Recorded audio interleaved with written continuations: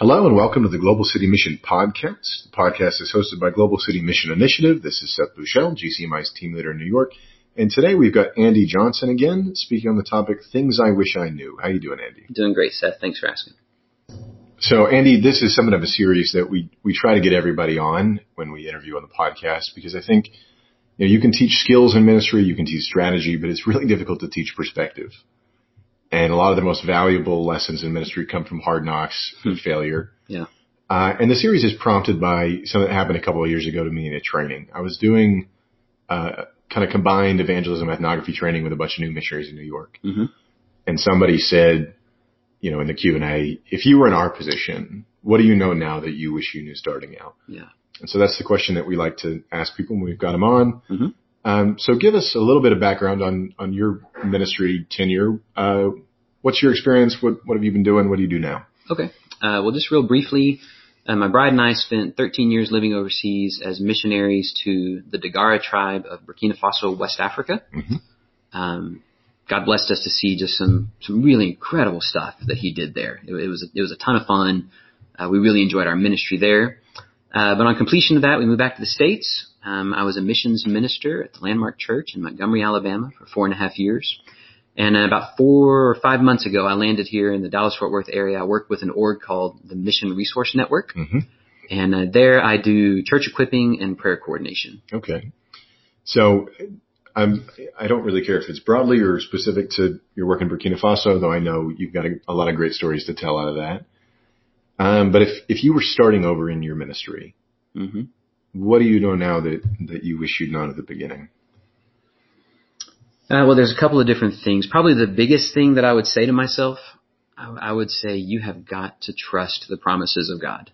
What do you mean by that? Well, he tells us that he will do more than we can ask or even imagine. And that if we present people with the Christ, if we tell them stories of the Christ and of who God is and why he made the world and how he made the world and how it's supposed to be and how it's wound up, that it doesn't have to be what it is, that there's a better alternative in this life and in the next. That if we get that story out there in a way that makes sense, in a way that's told in a language and with cultural understandings that make sense, people are going to believe it. I'm still amazed when I think back on those early days of teaching, where we just began with God created the world and we ended with Jesus sent us out to be the church.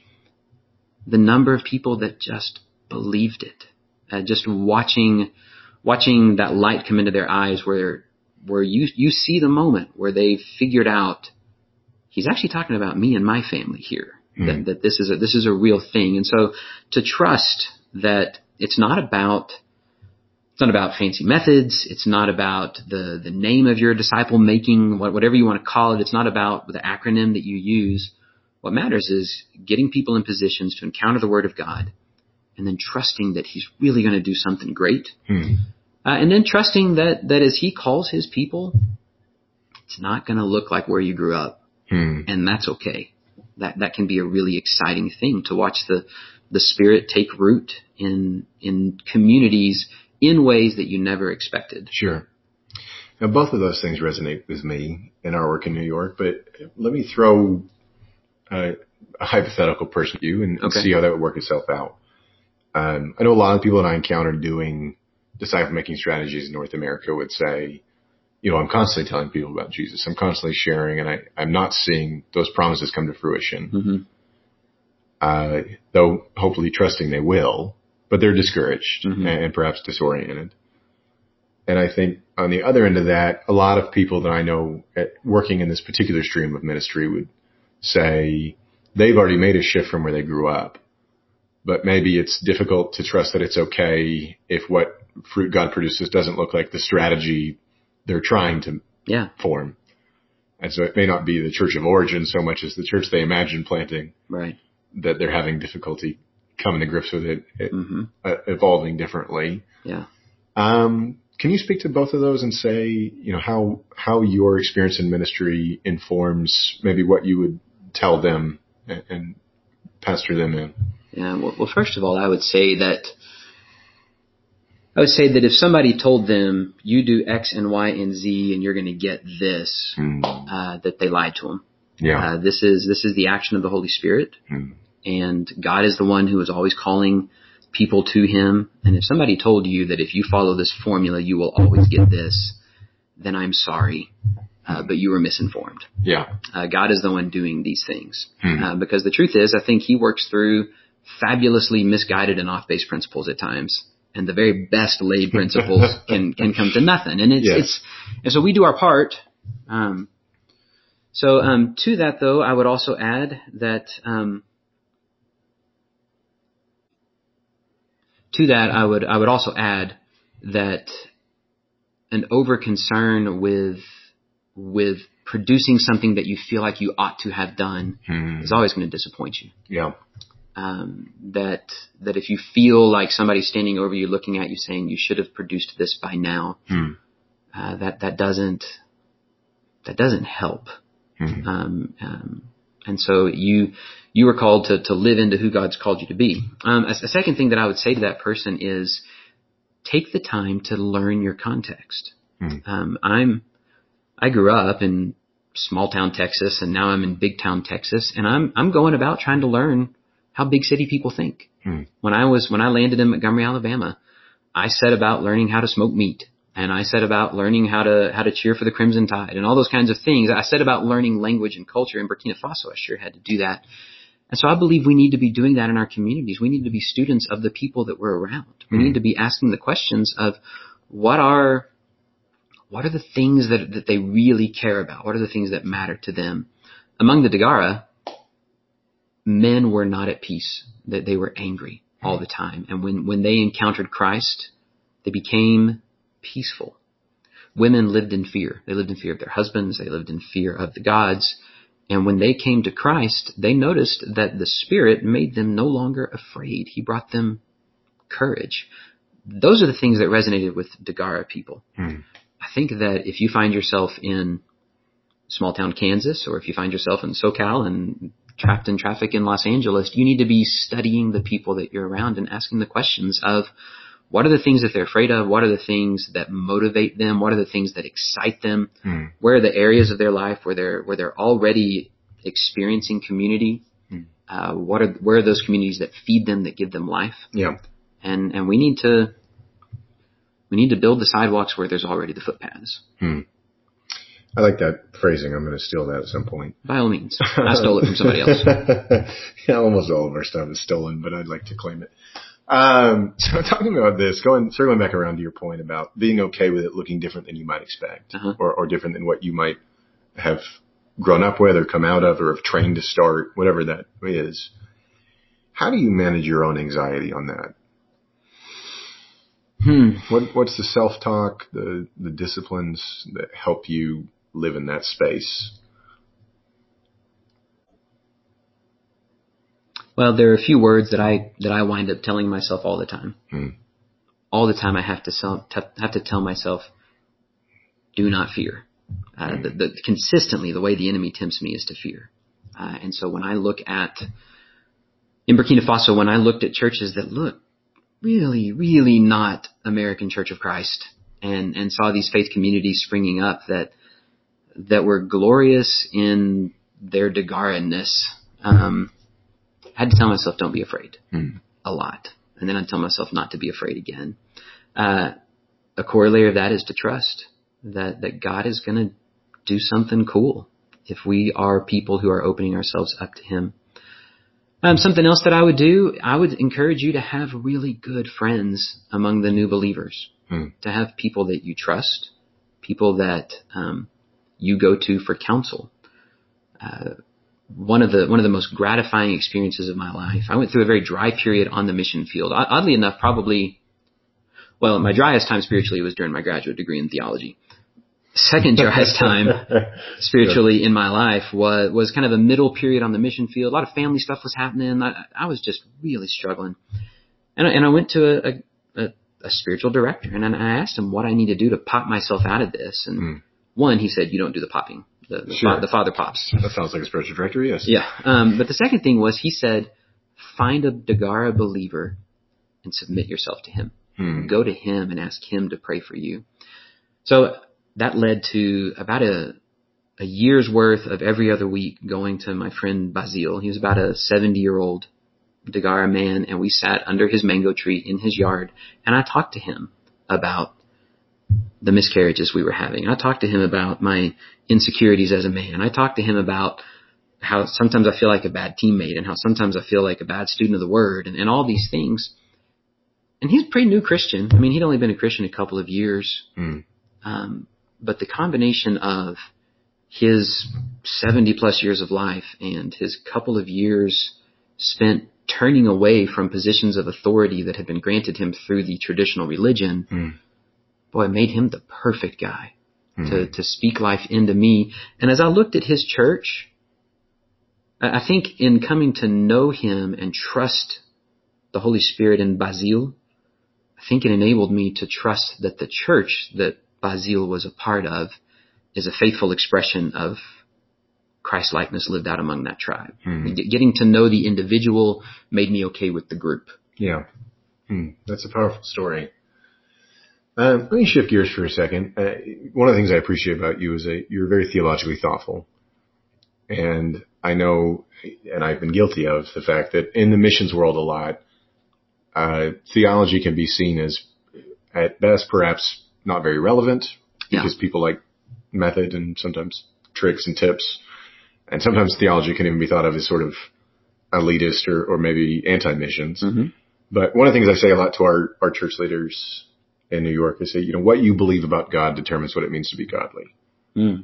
That's good. Can I steal that sometime? Please, yeah. Okay. We'll just exchange. But, if you believe that God hates sin and cannot stand to be in its presence, well, then godly people can't stand to be around sinners. Right. And one of the things that I am convinced about is that God is not anxious about the state of kingdom and mission in the world. Right. And so it is a godly posture not to be concerned about the state of kingdom and mission in the world because God's not.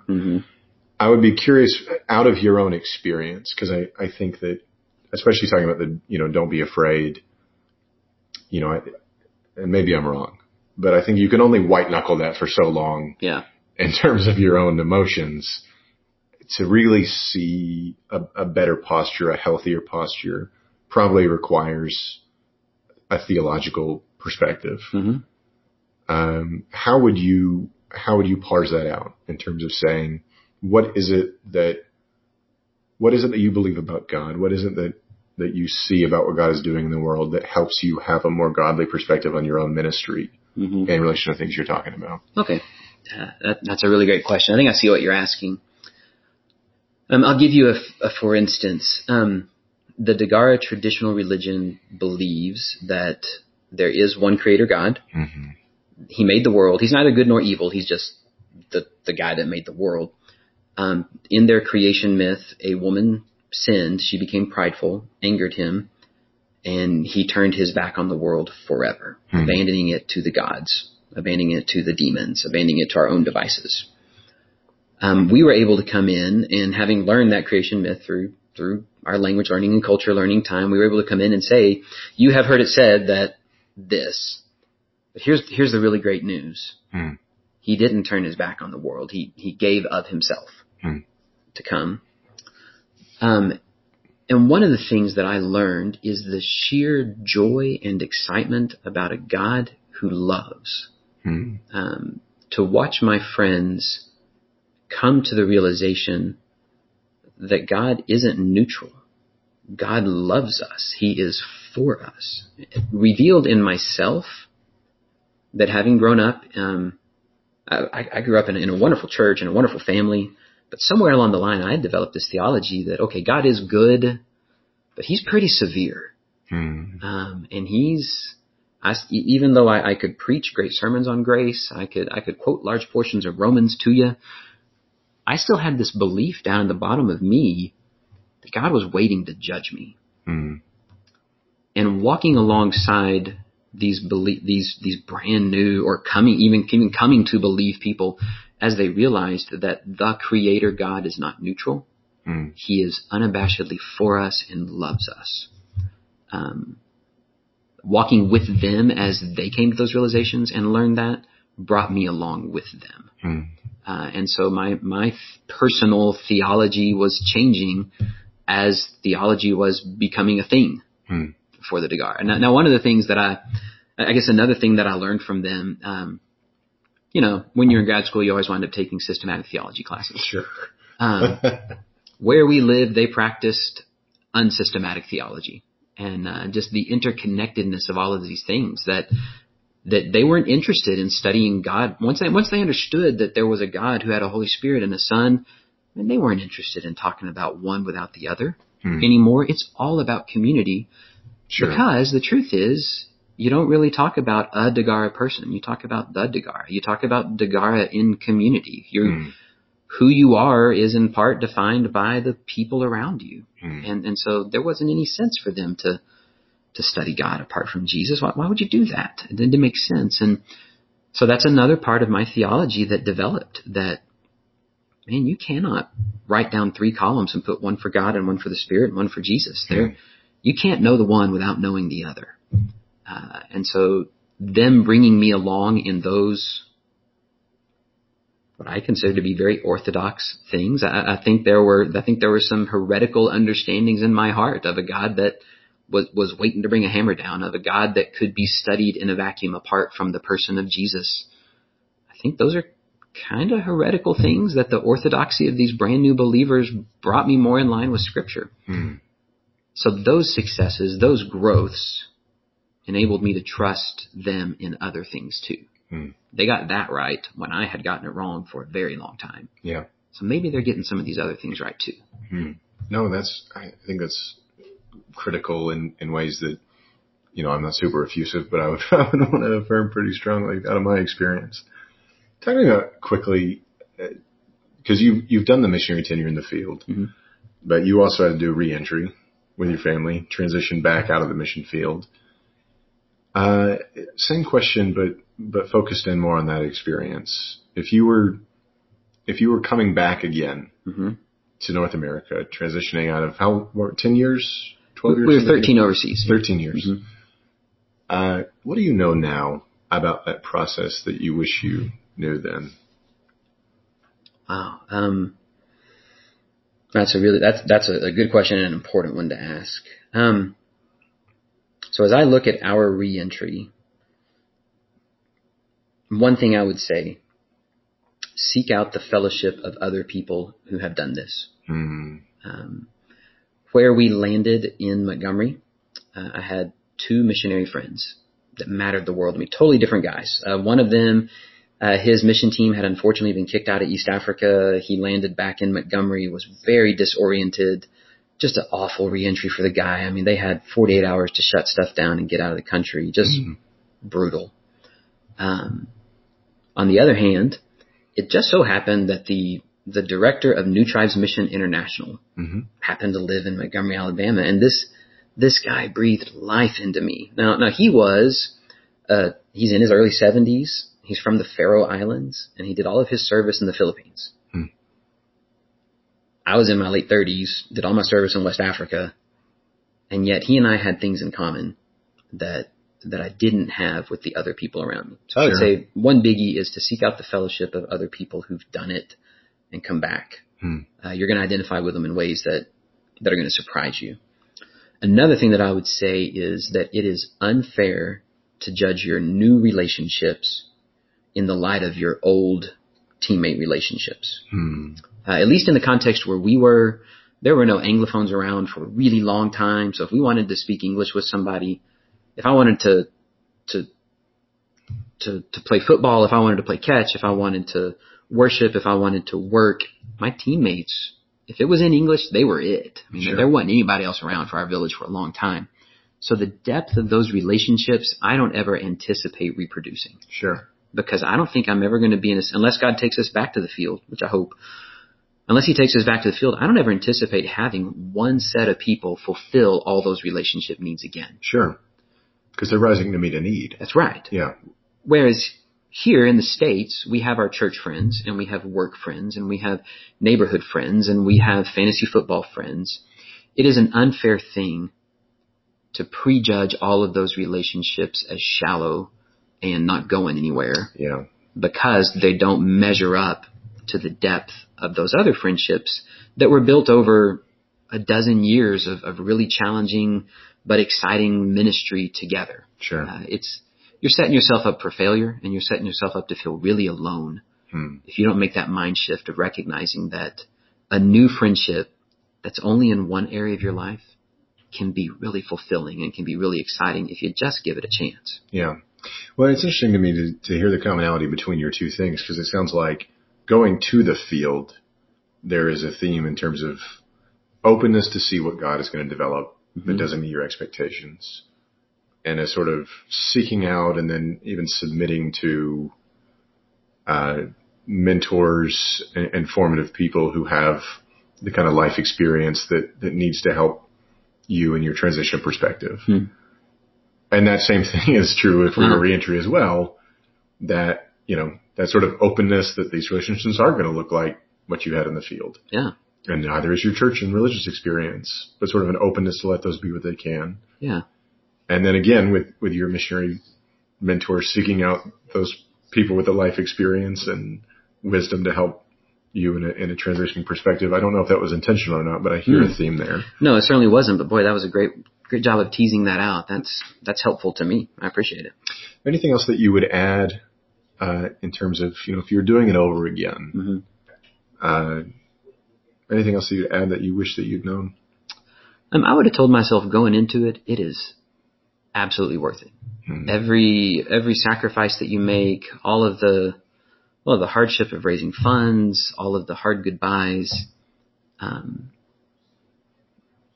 the gift of living squarely in the middle of God's will for your life, man, it's better than anything you might think you're giving up. So I would have told myself, man, don't worry about it. You in the arithmetic of eternity, you're choosing well. I'm going to steal that as well. Well, Andy, thank you again for being with us today. And that's a lot of wisdom, and I hope it's a blessing to our listeners. So thanks. Thanks, Seth. I appreciate it. And thank you for joining us today on the Global City Mission Podcast. You can learn more about GCMI at our website, globalcitymission.org, or you can visit us on our Facebook and Twitter.